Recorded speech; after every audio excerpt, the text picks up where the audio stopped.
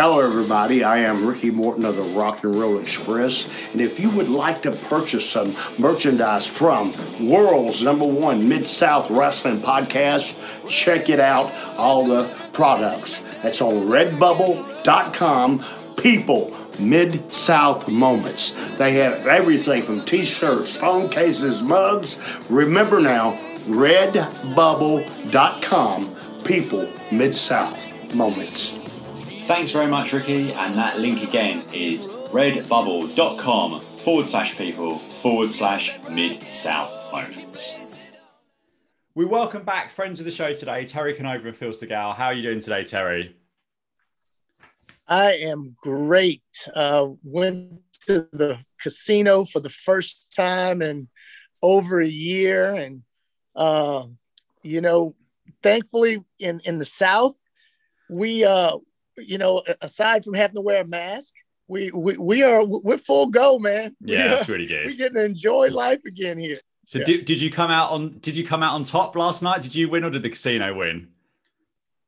But no, I didn't say I won at blackjack. I said I played blackjack. Yeah. But thankfully we played for about 4 hours. So we played for 4 hours and had a good time. And so very, very blessed. Oh, that's really fantastic to hear. And I think we're all getting there now, aren't we? We're talking off air. And Phil, how are you doing over there? Doing really well, considering listed what you described as the lockdowns you're still been under till recently. Yeah, we haven't been that way for 6 months or a year almost, it seems like, since it's been that strict. So, but glad you got to get out and play some golf. Yeah, your tan is looking really good, by the way. I was just saying off air to the guys that so just really keep this brief for the US listeners. So we've just started to open up in the UK. So everything is in England, Wales and Scotland are slightly different. So everything in England, we've just started to open up. We can meet people outdoors, which is not amazing when it's sort of 55 degrees, but the hearty drinkers of the UK are outside pubs in their kind of hats and big coats and stuff over the weekend and taking advantage of it. So we are getting there now, which is really, really good. So yeah, fingers crossed, by the time next time rolls around, I might have even had a jab if we're lucky. So yeah, fingers and toes firmly crossed. Before we get on to the actual show review today, did either of you guys catch anything of anything to do anything over the WrestleMania week, any of the festivities, or did that just no interest? I know, Phil, we had a bit of a conversation about it on Twitter. So did any of that sort of come across your radar too much? And also, as a follow-up question, did you feel that there was any buzz in terms of, obviously you guys see the mainstream, sports news, normal news. What was the buzz like for WrestleMania this year? Terry, go ahead.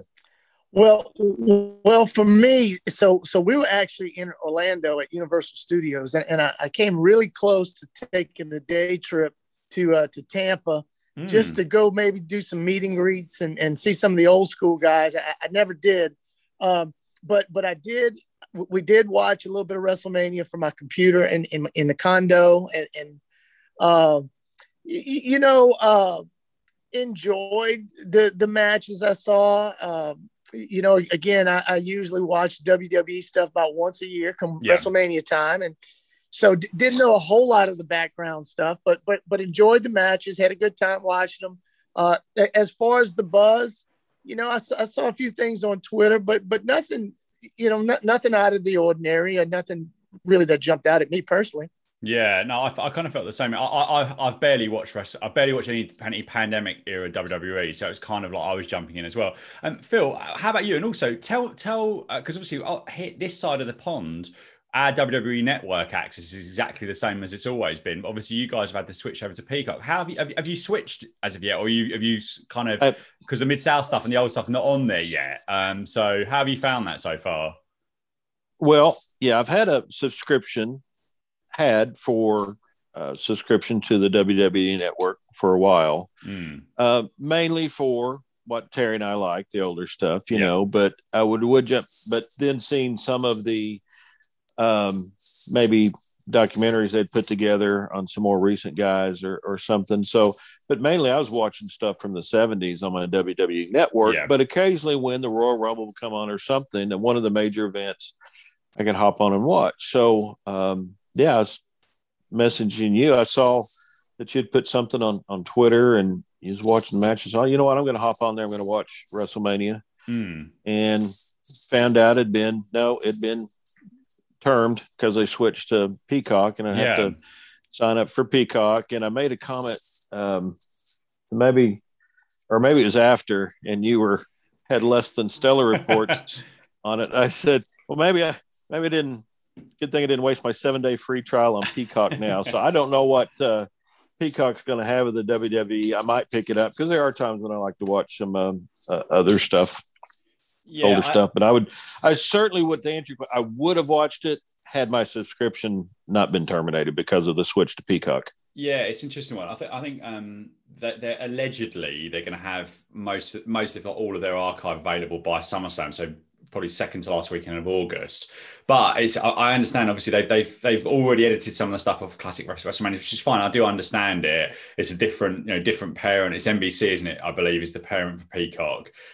So in terms of their sort of standards and practices, there's certain bits and pieces they don't want on there. But I'm not sure I would have the subscription to WWE Network right now if it wasn't for the archive. Because it's just not. And actually, funnily enough, I got booted as well, fell out of my subscription because for the first 18 months or so, you couldn't get the WWE Network here legally. So I had a VPN at the start. So my original address was the Westin Hotel in New York, where we stayed for one WrestleMania many moons ago. So that was that worked out perfectly for me for all those years until I logged in. It's like, you got to switch over to Peacock now. I'm like, oh, brilliant. So there we go. So I just re-signed up again. I have done that to watch things I can't see here in the States on Netflix and stuff. But to your question about buzz, this year would have been the least amount of buzz I've ever seen. I don't think I saw anything on mainstream media. You just either what's on Facebook groups and talking about, different groups that are wrestling oriented, talking about wrestling. I remember years ago, WrestleMania would get covered on our nightly newscast in the sports section, but I feel like, just to close off on WWE, I feel like for me personally, I said to your friend, I stayed up 2 nights, which is pretty brutal. Even one night doing that is fairly brutal, but 2 5 a.m. finishes is quite hard going. But I felt like the buzz in kind of fringe WWE fan circles was more that this is going to be a show in front of fans, and we're pumped for this show in front of fans, and then you watch it and but it's still WWE, which is fine. Like, a lot of the work was very credible on it, but I just found them like, at this point in time, this is not for my taste. And obviously, this is all about opinions, and opinions make the world go round. For my taste, this is kind of second tier wrestling on the main roster, and there's lots of other better wrestling for my sort of taste. But there we go. They sold some tickets, and it's just a good thing that there's a live crowd at WrestleMania again. So we will move forward now to the April the 20th, 1985 episode of Mid-South Wrestling. And we've got, which I'm very pleased about, the dream team of Joel Watts and Jim Ross at the desk. And they're both in their matching glorious Mid-South blazers. Yeah, we talked about these blazers before. Phil, what do you think of these Mid-South blazers? It certainly is a different look than we had. Yes. But I really do think that they were trying to copy things like we talked about Monday Night Football with Howard Cosell and Dandy Don Meredith and Frank Gifford. Those three that I really think they kind of patterned it after that. So trying to class up the place. Yeah, absolutely. What do you think, Terry? Would this be one that you'd like to make a purchase of this Mid-South blazer? Well, now maybe yes, as a collectible. But yeah, I agree with Phil. It's almost like they trying to be a little bit more mainstream, as opposed to Boyd in his wild suits and everybody wearing their own thing. It's a little more structured, a little more mainstream, and a little more, I guess, let me throw this comment in right here because he just brought up, if you don't mind, Boyd Pierce jacket. I found out some information this week on where his jackets came from. Oh, yes. Go on. Would you like to know? Yes, please. Yeah. Okay. I was watching, I can't remember, one of the wrestlers talking about the old days. I can't remember right now, but I wrote that note. As soon as I heard this, I wrote it down to share. Those jackets were made by hand by Boyd Pierce's wife from curtain material, drapes. Wow. She'd buy drapery and make those jackets. Yes. Wow, that's quite something, isn't it? Well, I mean, imagine how long that must have taken to make a suit, like a custom fit suit. I mean, and there were loads of them as well. I mean, we've seen. I mean, we must have seen at least 25, I'd imagine, over the last 18 months. Do you think about 25 suits? He does recycle them sometimes, but yeah, at least 25, I'd say. Yeah, absolutely. Terry, your T-shirt makes me think of a show I've just watched that I must bring up. Have you seen Your Honor, which is based in? I've not seen too many TV shows based in New Orleans before. But that's the one with Bryan Cranston. It was on Showtime, I think, in the States. But it's very good if you've not seen it. Absolutely. I went to my dad's house a couple of weeks ago. He lives here in Mobile, him and my mom. And he said, you've got to see this. And I don't have Showtime. So he recorded it and put it on a DVD for me. Oh, great. And really good show. Yeah. Really Terry, show me your shirt. Yeah. I haven't seen it. Show me your shirt, Terry. I didn't see it. I just got my New Orleans Saints. Oh, of course you do. Of course you do. Yeah. Those listening by audio aren't missing anything at all. My All Japan women's T-shirt is not much better, to be honest. So there we go. So yeah, on with the show. We've got Hacksaw Jim Duggan is here along with the Barbarian, the Dirty White Boys versus Brickhouse Brown and Rocky Montana. Dutch Mantell is here, plus the fourth round of the TV title tournament between Steve Casey and Jake Roberts. And Joel guarantees that's going to be a classic confrontation. Ross then recapped the Skandar Akbar interview from last week, and we cut back to clips from it and back to Ross as he questioned who was the prime target of Skandar's aggression, Terry Taylor, Hacksaw Duggan, or Brickhouse Brown. So Kamala was in action up first against the masked Marvel, who was wearing a fairly unflattering full red bodysuit and red mask. And alas, I couldn't find anything about him. Do I, Phil, first, do you remember this guy at all? No, I searched for it. He's one of the characters that we have in these two shows that I don't remember seeing back then, and I don't remember seeing him in 2000 when I went through everything online, and again in about 2010. I just don't remember him. So I tried to do a search. I found a couple of things that might have been normally when I got a masked wrestler, I always go back to look. If I don't know now who they were as another character, I'll go back and look. But I did not find much. There was somebody around 85 that used that moniker, but the picture didn't look anything like, the body style was not anything like this. So I don't have any idea who this was. And as you mentioned, Joel and Ross earlier, you mentioned it before, when the camera's on Joel, when he looks at the camera, he always looks sick and scared. And I think we all would if our father was Bill Watts and we were employed by him, I think, wouldn't we? Yeah. Right. Yeah, I just had to backtrack there for a second, but no, I really don't know anything about this Masked Marvel. Yeah, I wonder. I get the impression that some of these masked guys are other people, but they're just putting them in there, so they're mixing up the kind of enhancement talent a bit. Terry, do you have any memories of this guy at all? No, I don't. I did kind of think the same as you guys. Is I kept trying to figure out who it was. Yeah, because I absolutely assumed, if he's a masked wrestler, he's not getting a push. He's going to definitely get squashed. It's someone else under a mask. Yeah, just trying to fill a spot. Yep. Yeah, and I'm not sure that red was doing much for him, to be honest. So I mean, I've said this on the podcast when I can't remember if you, but we're playing golf in the winter here. You get like these Under Armour tops at skin tight. I'm not sure, unless you're Dwayne the Rock Johnson, you're just not looking good in one of those, unfortunately. And then the mask guy was certainly in that category here. So Ross called Kamala one of the most impressive specimens in all of wrestling. 400 pounds of fury, and he commented on Skandar's trip to Haiti with Kamala, which had restored their relationship. The Masked Marvel got one punch in, but Kamala no-sold it, and he was deposited in 51 seconds with a splash. Kamala remained lying on the marble after the bell as Skandar kneeled next to him. Joel speculated that maybe Skandar didn't have the control after all. We then got Duggan coming out, shouting for Kamala to get off the Masked Marvel. And we actually got Duggan briefly in a split screen here, which was obviously a use of new technology. So we saw him coming out and then getting in the ring, and it kind of was on there a little bit too long, but obviously quite interesting. And then Kamala retreated to the floor. Terry, first, what did you think of this opening contest with Kamala and the Masked Marvel? I honestly I missed the episodes leading up to it, so I was a little curious about Friday. But they do talk about it Terry a Taylor little bit later on. basically murdered Yeah. him. Yeah, Right. What a babyface move! He killed him with a pile driver on the floor. I mean, yeah. and I thought the little backstory about Haiti, was interesting. Yeah, I guess they want us to think that a little voodoo maybe occurred, and Skandar got him brainwashed and made him more vicious.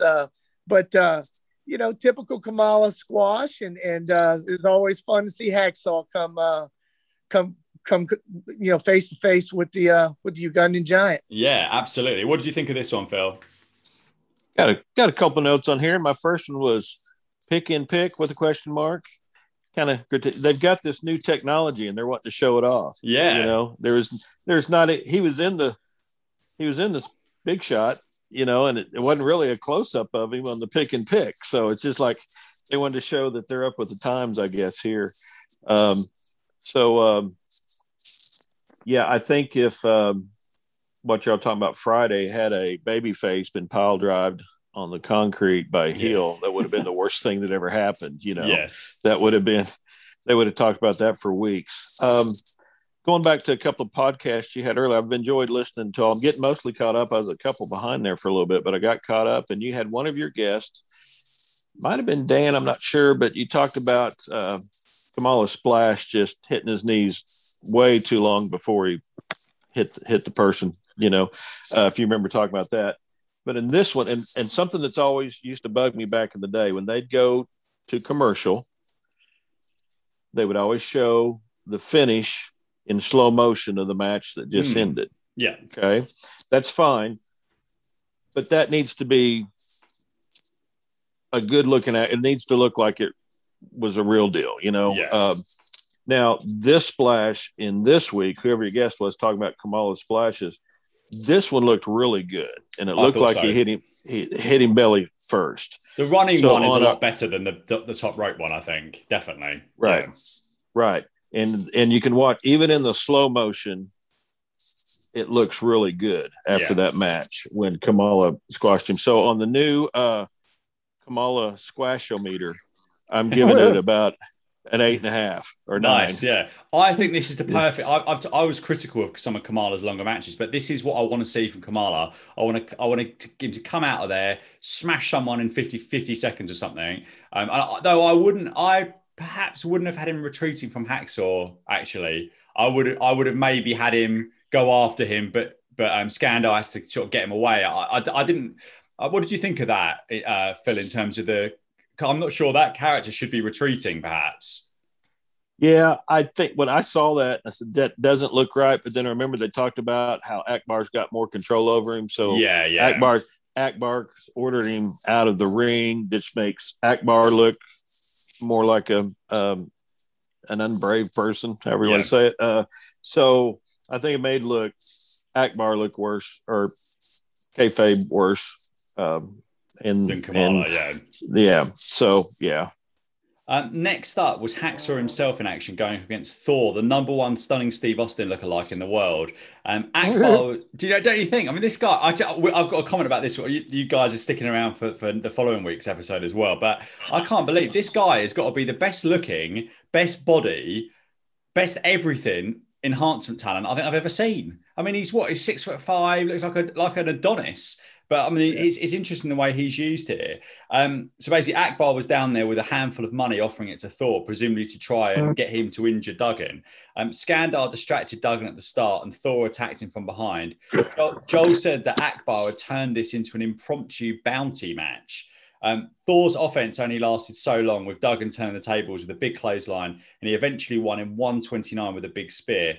After the bell, Duggan chased Akbar to the back, and Akbar ran up the stairs in the Irish McNeil's Boy Club, which is a great shot. And Duggan actually hurled a chair up the stairs at him, which didn't quite land. And as I just touched on it, it surprised me that Thor is on the end of these relatively short squash matches, given that his size and look, but I guess he was very, very green at the time.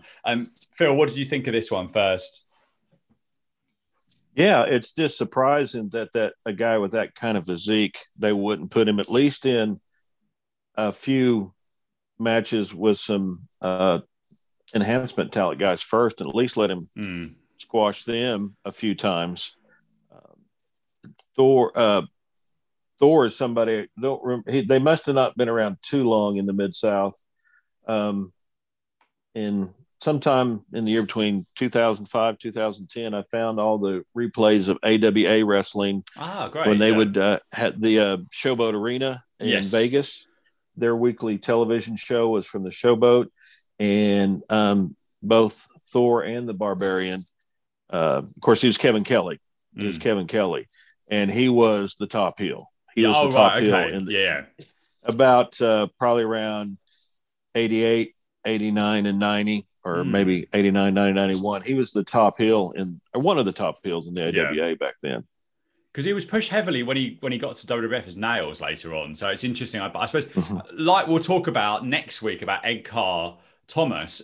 What I think is hard on these guys, because you think of some of the kind of natural attributes and people that you would necessarily, like today, if they had like that look or that background or something, you could see like a Vince McMahon pushing them to the moon, like forget about any limitations. But clearly, Watts for some of these guys was like, no, you're gonna pay some dues here before we give you the rocket on your back kind of thing. Terry, what did you think of this Thor and Hacksaw match? Yeah, it's the same thing. I wasn't aware who he was, and I thought it was kind of ironic, the way he was kind of thrown into that role and the result. It's almost like Mid-South at this time is still trying to figure some things out. We'll see this later on with Brickhouse Brown and some of the other things. It's like they're not quite sure who they want to push and who's going to be the stars yet. I mean, obviously Duggan and Kamala at the top, Jake the Snake and the Barbarian and those guys, but it's like there's still a lot of questions, and Thor was absolutely a question. Yeah, and do you know what? It's interesting because I felt like these couple of shows that we watched are a little bit like the ones before Christmas where DiBiase hadn't quite come back yet. And at this time, DiBiase's about to come back, but he's gone off to All Japan. And Butch Reed, I didn't even know this, did a run in the AWA that lasted a couple of months. So he's not there as well. So you've got two of their kind of main very push stars that are not in the promotion. You've got the North American title on Terry Taylor, which is obviously very new. And they're kind of throwing a lot of stuff. And obviously Brickhouse Brown's getting a big push at this time. So it's like, I completely agree. It's like they're trying some things, aren't they? And I suppose that this is probably reflective in maybe a slightly iffy few weeks at the gate with a couple of their main stars, not being available, I suppose. Back from break, Ross recapped the angle last week with Ricky Morton's neck being caught in between the top and middle ropes. And Ross said they could have easily had a fatality with the Dirty White Boys making the situation worse. And they showed the end of what was a great tag team match and the melee afterwards. Terry, anything to add on this pretty heavy duty angle and recap from the previous week? After knowing what happened to Mick Foley by taking that bump between those steel cables, I mean, goodness gracious, I always cringe when I see somebody do that. Yeah. I mean, and so I wondered if the Dirty White Boys really just came out to hold him up so he wouldn't, choke himself, as opposed, because they were trying to make it look like they were, enhancing the injury. But in hindsight, they may have been trying to save his life, because that's a scary looking bump when you take that. Oh, big time. What did you think of this, Phil? This angle from the previous week? Well, I'm agreeing with Terry that anytime I can remember seeing somebody get their neck twisted in the cable, they'll have somebody out there supporting them. Yeah. They may try to make it look like they're trying to hang them worse. But I think they probably had it pre-planned that they would do that and just try to get more heat, but look like they're trying to hang him. But actually we're helping him not get hurt. And boy, I tell you, Ricky was great at doing it. That went so quick. He had himself tied up there in a flash of an eye. It was quick. Unbelievable spot. Back to Ross, and he said, you saw what the Dirty White Boys had tried to do to the Rock and Roll Express, and that Jake Roberts was as sick as an individual as he's ever seen. And he put over the awesome Power of the Barbarian, who was in ring next, going up against Stony Montana. So Ross said that the Barbarian may just be the most awesome new force in all of wrestling. The Barbarian gave his arm to tempt Montana into applying a wrist lock, but the Barbarian just slammed him down. Poor Stoney was dropped right over the top rope throat first before taking a timber-like bump from a big boot. Even Joel said he pitied poor Stoney. The Barbarian finished this one in 1:52 with the elevated full Nelson, which I always think looks pretty devastating.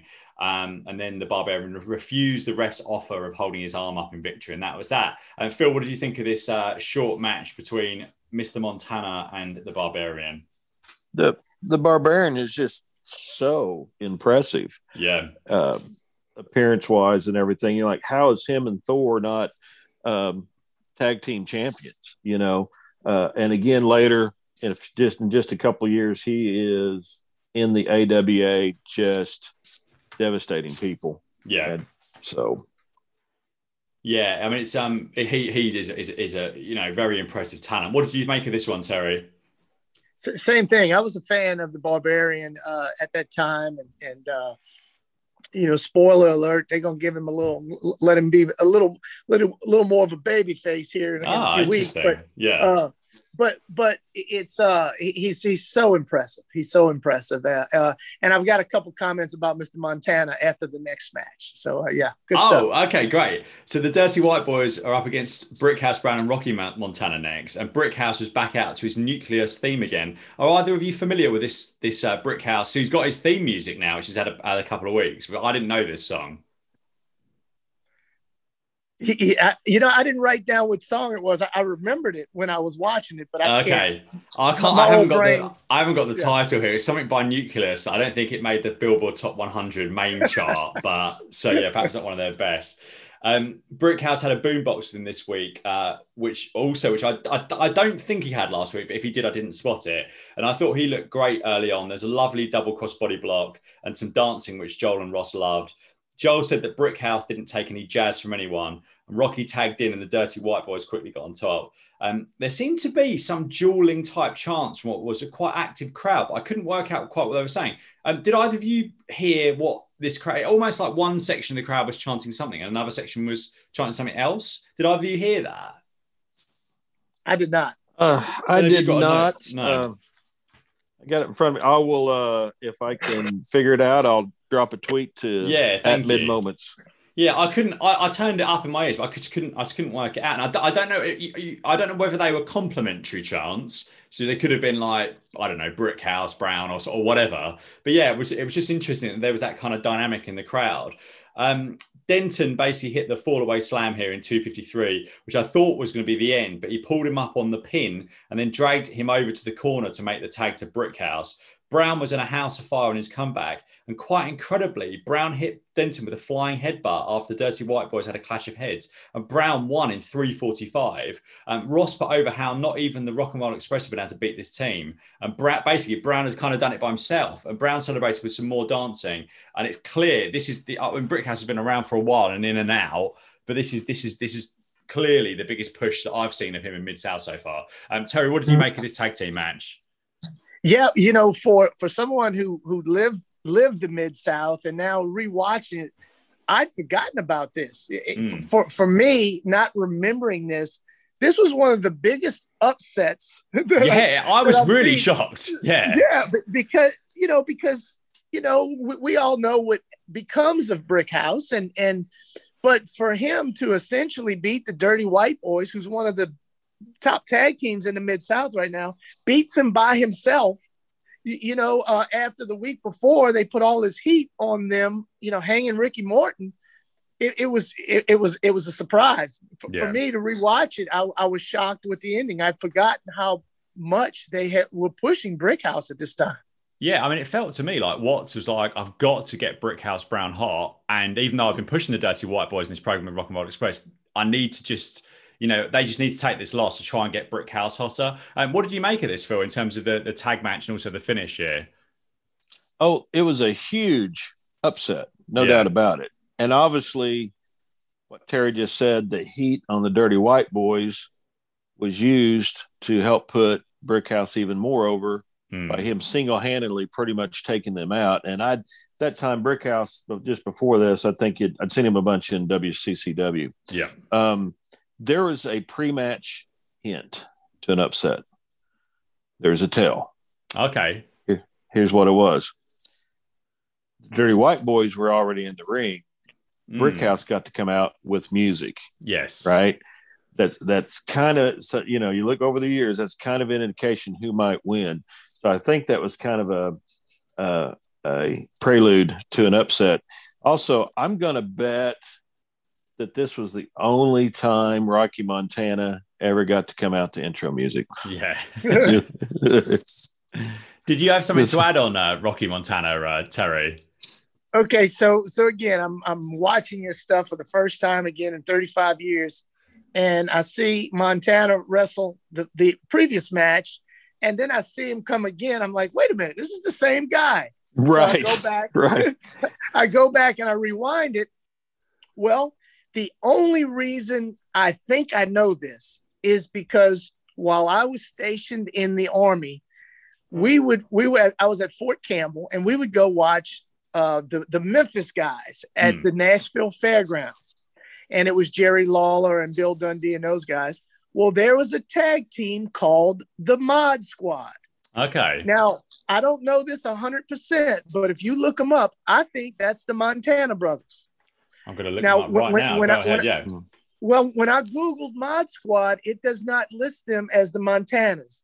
But if you'll Google them now and you'll look at their picture, I think that is, in fact, the tag team that became the Mod Squad in Memphis and a few other places. How interesting. I wonder if on Cage Match they've got their, because they do the aliases and stuff on there. See, Rocky Montana's come out. I'll have a look at that, and I'll do some more digging. Yeah. Google Mod Squad and just look at the picture, and it if it's not them, it's pretty dang pretty close coincidence. Yeah, that's really interesting. So I've just got them up now. Yeah, it really does, doesn't it? It really does. Yeah. I think it must be. Funnily enough, there's Sting in one of the faces with them there, and they're in front of the old Georgia Championship Wrestling set in the bottom. So yeah, I think we might have made a discovery there, definitely. So that's really interesting.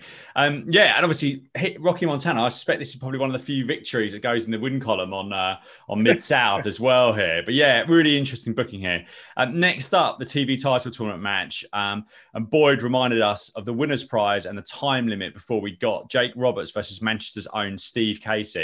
The upper back of Jake's red pajama bottom seemed to have been soaked with either water or sweat. Yes. I couldn't stop looking at this, guys. What was this just as distracting to you as it was me? It looked like he had a thong on back there. Like a wet thong. A wet thong. I noticed it as well, and I guess when he did his pre-match wetting his hair, it must have dripped down the back there, because I noticed that as well. It's not a great look, and I suspect halfway through the match, it kind of like it's the percentage of water versus sweat probably kind of evens out a little bit. Jake tried to shove Casey down, but Casey cartwheeled out of it, which frustrated Roberts. And Ross said that next week the TV title tournament will continue with Tommy Pritchard versus Jim Duggan. Joel said that Roberts was the sort of guy who was very limber, and it would be difficult to get his shoulders to the mat unless you did something devastating to him. There was a long headlock spot during this, which Casey applied to Jake. Ross said that Casey's unusual English style made him very hard to scout. More headlocks from Casey as the sweat seemed to be worsening on Jake's trousers.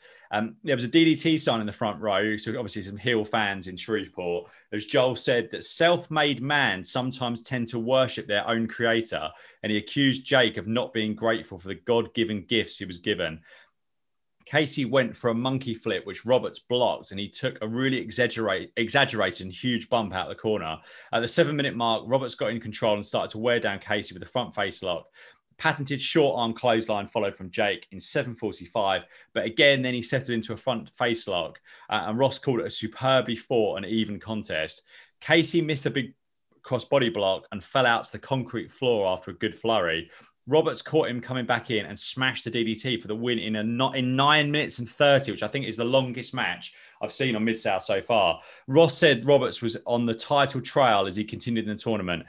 It was really nice to see a longer match on the show. And even though I would have been preferred maybe a minute less of chin locks, I thought this was really strong. Phil, what did you think of this TV title tournament match between Roberts and Casey?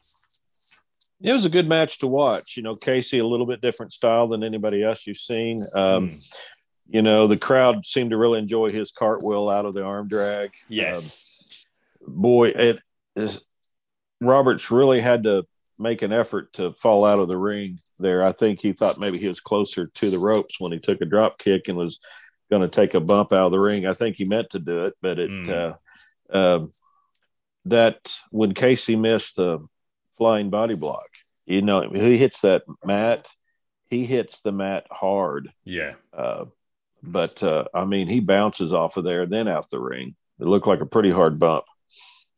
Yeah, it was a good match to watch. Yeah, I thought it was a turn. It's just nice seeing these guys go nearly 10 minutes. I thought it was really enjoyable. What did you think of this one, Terry?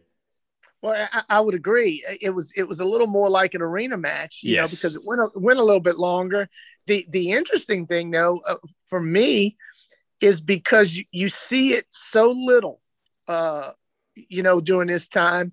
It's almost like they took a little bit of luster off of Jake.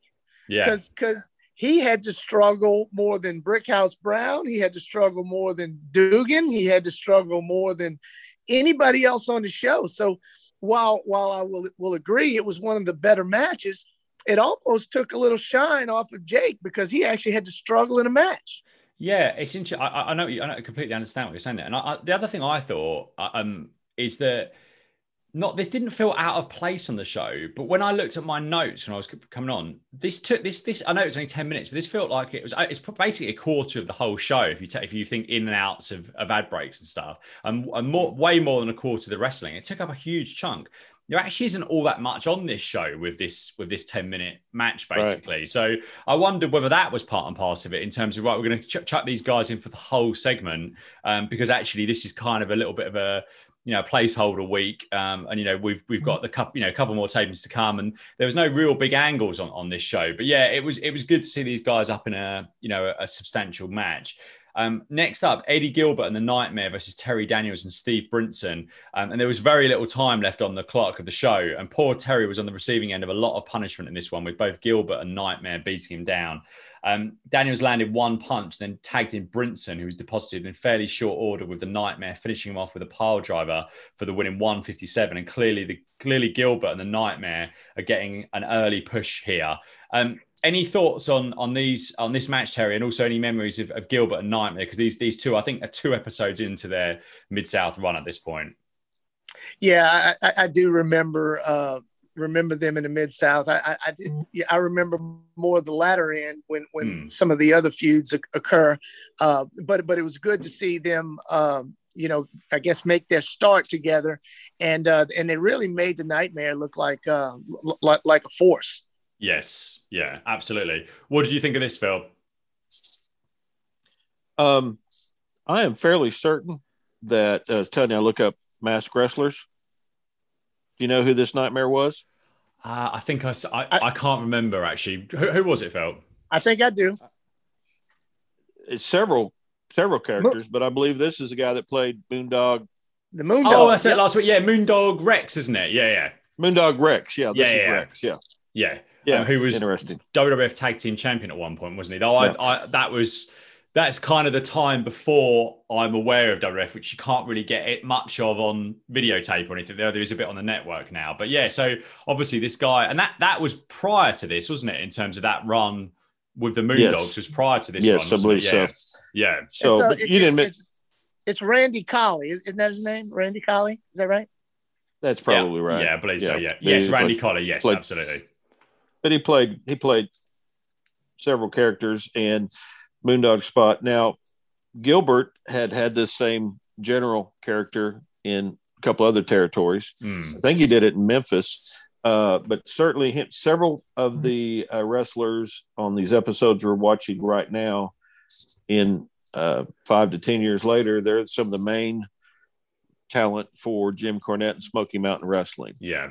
So in Smoky Mountain Wrestling, they had Gilbert. They had a Nightmare there too, but I don't think it's the same guy. I think that was Danny Davis, but I'm not sure. Okay. Yes. Is that right, now, Danny Davis? I think it is, Phil. And also with Randy Colley, maybe I'm just losing my mind, but was there a third Demolition person at some point? Yeah. Because I want to say that might have been Randy Colley as well. So the Demolition, the third guy was Brian Adams in the end. It was the guy that played Crush with Axe, and so Darso was one, and I can't remember Axe's name off the top of my head. He was the masked superstar, wasn't he? Before Superstar, yeah, Bill Eadie. Yeah, Bill Eadie. That's it. Yeah, absolutely. Yes. So interesting. I mean, obviously we see a bit more of Gilbert the following week, but I was impressed with him, in this, and obviously the Nightmare looked super impressive as well. So Ross said that in 3 weeks, we see the Freebirds and Mid-South Television Plus. Next week, Jim Duggan versus Tommy Pritchard in the TV title tournament. I thought this episode might be, I enjoyed the 10-minute match, but I thought this was a tiny bit flat. And I thought this was a little bit angle light, albeit obviously that longer match was enjoyable and rare in the sense of seeing something go nearly that long, nearly 10 minutes, not nearly that long. A bit of an odd one. I don't know. This is a bit of an odd one, an unusual time in this promotion with a couple of big names out and maybe kind of just feeling out where they're going to go and perhaps not really too sure next. Phil, what are your final thoughts on the April 20th, 1985 episode of Mid-South Wrestling? Have we covered it all? Did I miss? I thought no. We've covered it all. No, that's and that's really? What I'm saying. Like it's we've just whizzed through it because there wasn't much on this show. It was literally. Was there not a match between Dutch Mantell and? This is episode 293. You're absolutely right. I've missed it. Thank you very much. What are your final thoughts on that? No, right. We'll skip back. So sorry. I've literally got 3 lines about this. So Eddie Gilbert, before Eddie Gilbert, the Nightmare versus Terry Daniels and Steve Brunson, there was Dirty Dutch Mantell versus Tim Horner. So Joel called Mantell a great brawler, quick on his feet, and a great strategist, but he is always a bit leery with someone who carries a bullwhip to the ring. And Ross said he'd even named it and called it Shoe Baby, but they didn't know the significance of that. Do either of you know the significance of Shoe Baby? Shoe Baby, I think it's shooing away flies, maybe on horses or cattle, maybe with that lure. I'm not certain of that, but it could be. Mantell won again with his front suplex. I thought there was some decent action in this one. Any thoughts on this this phantom match that I managed to miss out? So slap on my own risk there for that. I thought they made Mantell look really strong. Again, going back to some of the other matches, I think they made Mantell look even stronger than Jake. Some of these television title matches, this tournament matches, really question.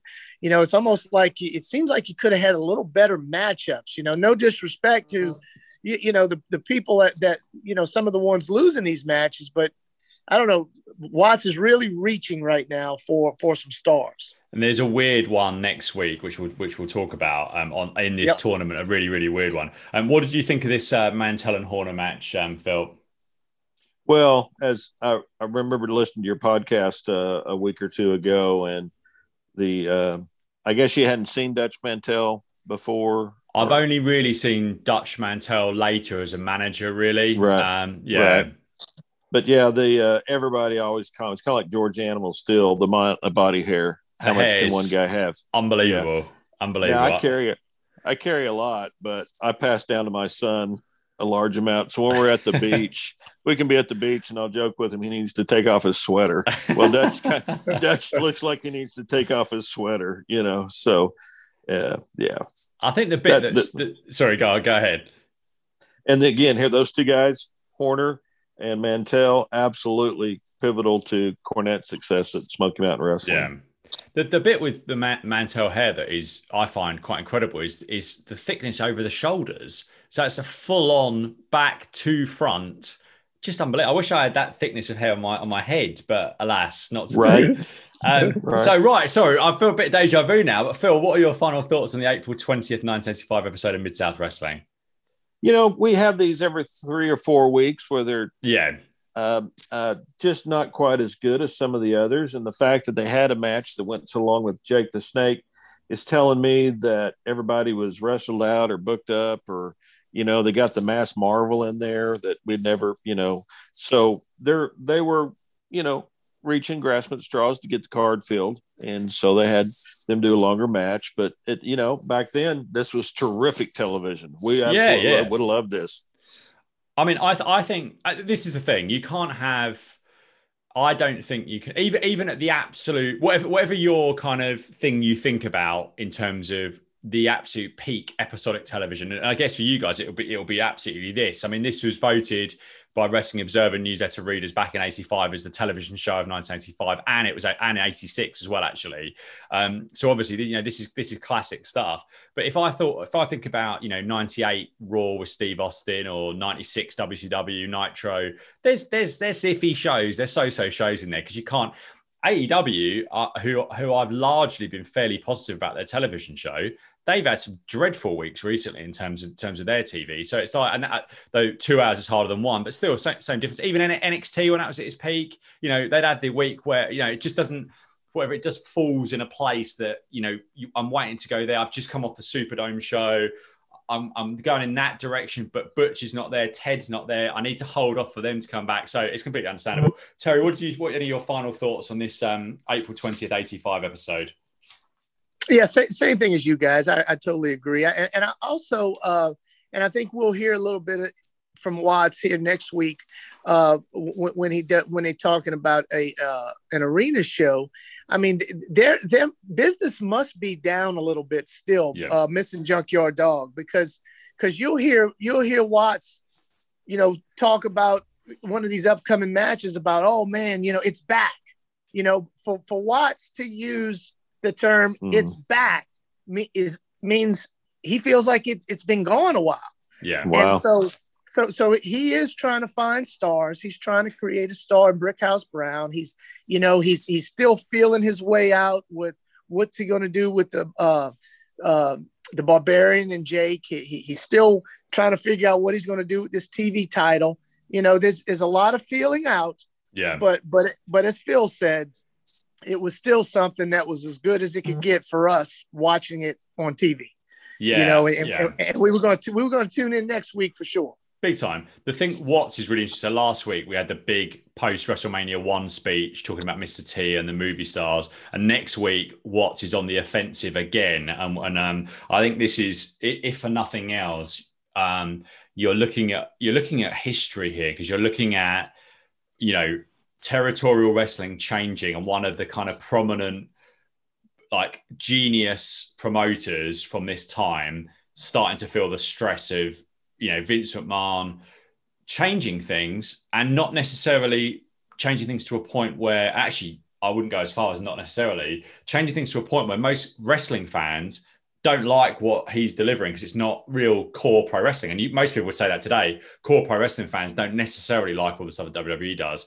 And I think that's, if that was me then, and I'm like, you know, I'm NWA, I'm Mid-South, you know, I'm world class, and all of a sudden there's this thing over here, and it's like the matches are really short, the quality's bad, we've got Mr. T coming in, he's in the main event at their biggest show of all time. It's like, this is the sort of thing that if Twitter was a thing in 85 and I was watching, I'd be losing my mind. But you think my rants last weekend, Phil, were bad? I mean, you think I would have hated this stuff, but it changed the game, and it wasn't really, you know, you could say it to a certain extent about 98 WWF, actually, because if you watch Raw in 98, the matches were no more than 5 minutes. You might get a main event that was pushed a bit longer, but that wasn't a promotion that was built off of, later work rate became more important. But that first kind of big Steve Austin run from when he won the title in 98 wasn't off work rate, apart from maybe the pay-per-view main event. So yeah, it's just interesting how, you know, how history was changing. But I will tweet out your details on Twitter. So any Mid-South questions, got the experts available to you, and we shall chat to you all again very soon. Thank you very much for listening to the show.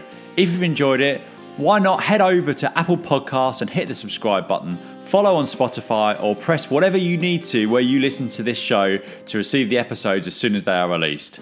We love reviews at Mid-South Moments, so why don't you make my day by leaving a 5-star rating? Also, if you're interested in guest hosting in the future, please do reach out at Mid Moments on Twitter, and I look forward to speaking with you all again very, very soon.